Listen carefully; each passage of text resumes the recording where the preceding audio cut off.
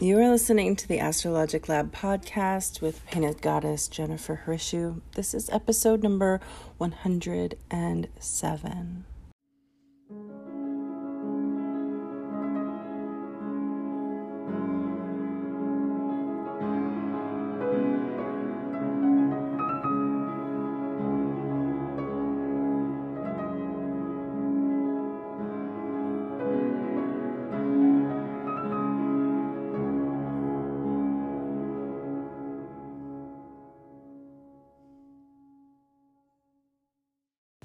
Well, good morning, witches. My name is Jennifer. I'm the Painted Goddess.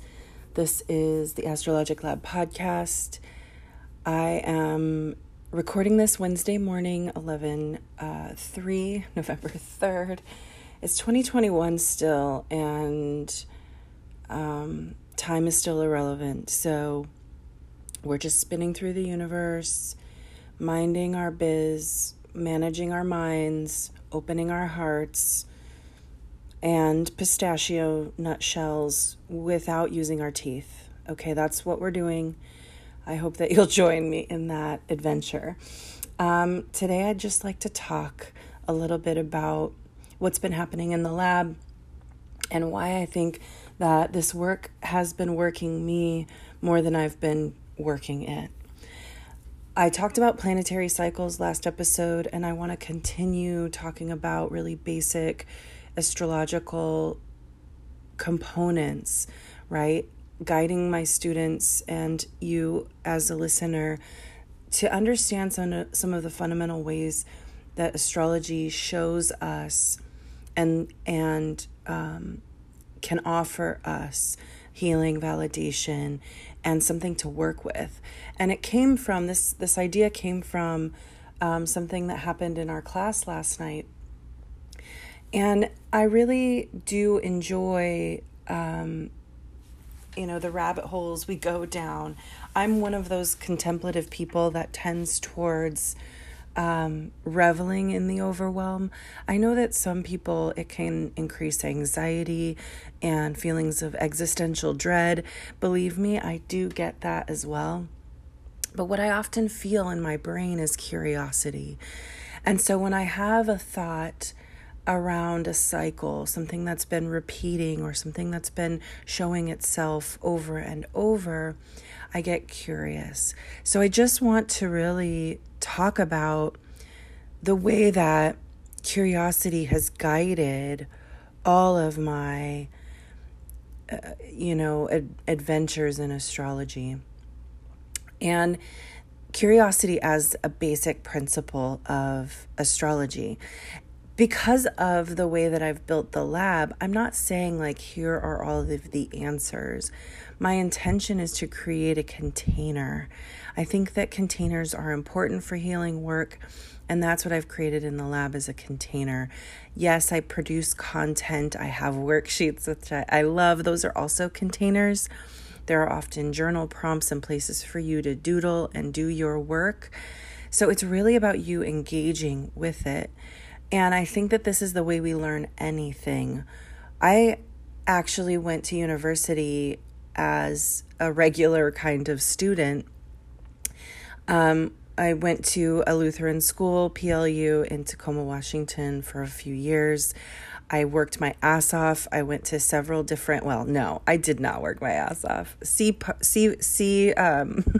some former episodes where I go off about my shenanigans in college, but I did, still get all the work done. And it was a lot of work to hold a full schedule of credits and party as much as I did. I mean, let's be fair. I really am high functioning.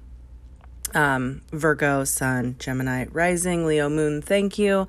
I will not miss the party, the discussion, or the homework because I have to be perfect. Anyways, enough about my trauma. So perfection trauma is real. If you have lots of Virgo in your chart, you're going to need to work with your brain and its critical thoughts, just saying. And if you do have anxiety, it's helpful to look at where Virgo is and Mercury is in your chart. Side note. Okay, so I was saying, what was I saying? I'm getting back on the train here. Yes. Yes. So after declining my degree at PLU, because I traveled abroad to Scotland. I lived in a commune for 3 months and had a real spiritual awakening that I had not expected to have. Although I was already really having it. I was so done with the US at that time. So a precursor to now where it's like, wow, things have gotten wacky. But I am a patriot. So when I came back, I ended up quitting school for a bit and then re-entered college at the Evergreen State College in Olympia. Their model for education is curiosity and integrative immersion. So what that means is that through the process, through the journey of educating yourself and following your bliss, your curiosity, your, what you find, it's almost like science. It's a scientific kind of approach, in fact, because as you ignite your curiosity, you are pulled towards the things that call to you. And it's a really different kind of integrative approach. I really learned how to learn and how to educate myself there. You could say that it's an extension of the Montessori method, if you're familiar with that. When you think about how invitations to learn work in a Montessori classroom, that there are kind of these little vignettes of materials and or, material and language-rich areas that kind of invite the learner into engaging in open play. And that's how they approach learning at the Evergreen State College. So you're kind of allowed to meander and find what really lights you up and to integrate and or synthesize like what would seem like very different subjects together, right?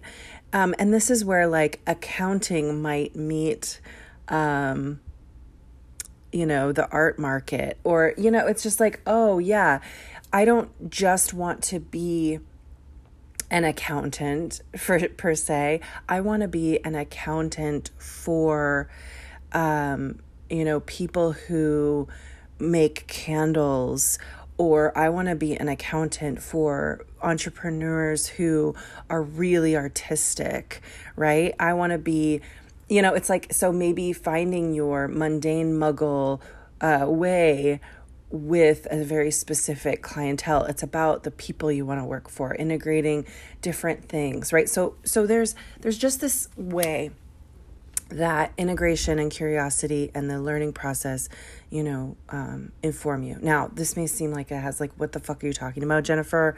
What's going on? So what happened last night in class was that we meandered a bit through Scorpio's landscape, or shall I say like depths of the oceanscape. And when we start to poke at the metaphors and analogies and archetypes of any one sign or zodiac sign, or even planetary wisdom archetypes, right? As Pluto is what rules Scorpio, although Scorpio traditionally was ruled by Mars. When we start to look at those landscapes, we understand the depths and the dynamic way in which that archetype might show up in our lives. And when we look at our natal charts and we say, oh, I don't necessarily have any planets in Scorpio, but Scorpio, the sign itself, is still in a house in my natal chart. So how am I a Scorpio? Where does Scorpio live in my housing structure, right? And there were several of us actually, which was interesting, that had it either in the 5th or 6th house. And so, what does it look like for Scorpio to be in the house of creative growth, the house that was built by Leo and the sun, the house that is kind of the stage on which you stand to perform your life in a creative fashion, where you find your creative muse, where you want to shine and be seen. The fun side of everything. It's the bouncy house, maybe. It's the dance club, it's all of these kinds of arenas where you find fun and pleasure. It can be sex, like casual fun sex, exploratory sex, and it can be creative in art and or your, whatever you're mastering. Like, how do you bring artistry to your life? How do you bring creativity out of yourself, right? How do you express your creativity? Because it's definitely asking you to stretch and grow. It's a house of growth. The Leo archetype is that of strength, and the sun is that of vitality. So where do we, in that fifth house vein, they were raised in the fifth house. So the fifth house encourages strength and vitality. So when we've got Scorpio in the fifth house, how does that express itself? So we started to meander through that. And of course, being in Scorpio season is encouraging enough for real depth and intense kind of conversations. We record all of the classes for the lab and put them in the video archive so that those students who don't get to participate in class get to watch class and hopefully have their own revelations. We had so many students in class last night that we got to look at everybody's chart and look at where Scorpio was in their chart, have them reflect on it a little bit. And each of them kind of got a chance to meander in their own, thoughts around what is Scorpio to them and how is Scorpio showing up for them. And then we also kind of coached, like I got to coach them through some of the ways it might be showing up and some other rabbit holes they might go down, right? So when we get into class, there's definitely an opportunity to hear from peers and to hear from me about what it might look like to do further inquiry into these archetypes during this season, where the transits are, etc. So I love curiosity being a part of the astrological education and a huge foundational part and piece of the Astrological Lab. If you're interested in it, I want you to go check it out. Go to paintedgoddess.com/learn-astrology, or you can just go to the main page at paintedgoddess.com and scroll down, find the Astrological Lab and click on the picture. It'll take you to the description page, tell you all about what you get. It's a monthly subscription. It's only $37 a month. You can come in and get some free resources, come to a few classes and see if you like it. You can cancel at any time, or any time that you're feeling like, wow, I got what I wanted. I got the initial, nudge to start really learning astrological, astrologically, learn my life in that kind of wisdom. We've got some really cool things coming up though, and the community is super amazing. If you are one of the members, I so appreciate you, and I want you to know that I can't think of a better way to spend my time and attention than creating opportunities for us to learn together. And I'm just feeling really grateful and full of love for you all today. I have some things coming up that I want you to know about the new moon. Okay, the new moon in Scorpio is happening tomorrow as I record this, November 6th. And, November 4th. And I'm entering my 6th house. That's why that number's on my mind. And it's happening at 2:15 p.m. The moon and sun are conjunct at a new moon, and it's going to be in opposition to Uranus in retrograde. This is a really interesting lunation. The new moon is the time of seed planting and intention setting. And when it is opposite of Uranus, there could be some really spontaneous healing happening.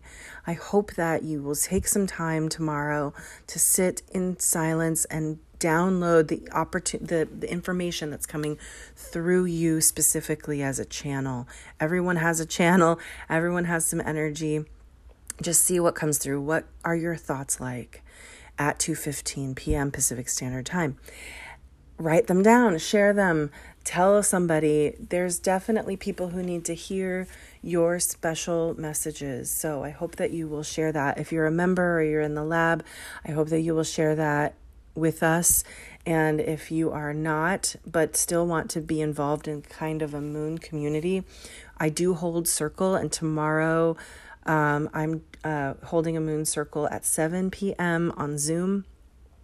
You can email me at jennifer@paintedgoddess.com to get the information if you are new here. And I do moon circles every month on Zoom, so you can join from anywhere. So if you want to get on that list, you can go to my website and sign up for emails as well. Thank you for being here. Thank you for listening. Stay curious. You're powerful as fuck. Do not forget it.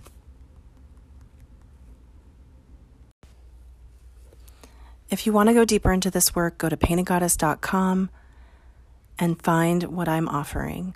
Right now, my books are open for my year ahead spreads for 2022. This is my most popular reading and always sells out. I've only got 15 spots, so go grab yours. If you're a lab member, you get a massive discount, so email me for the code. I love you.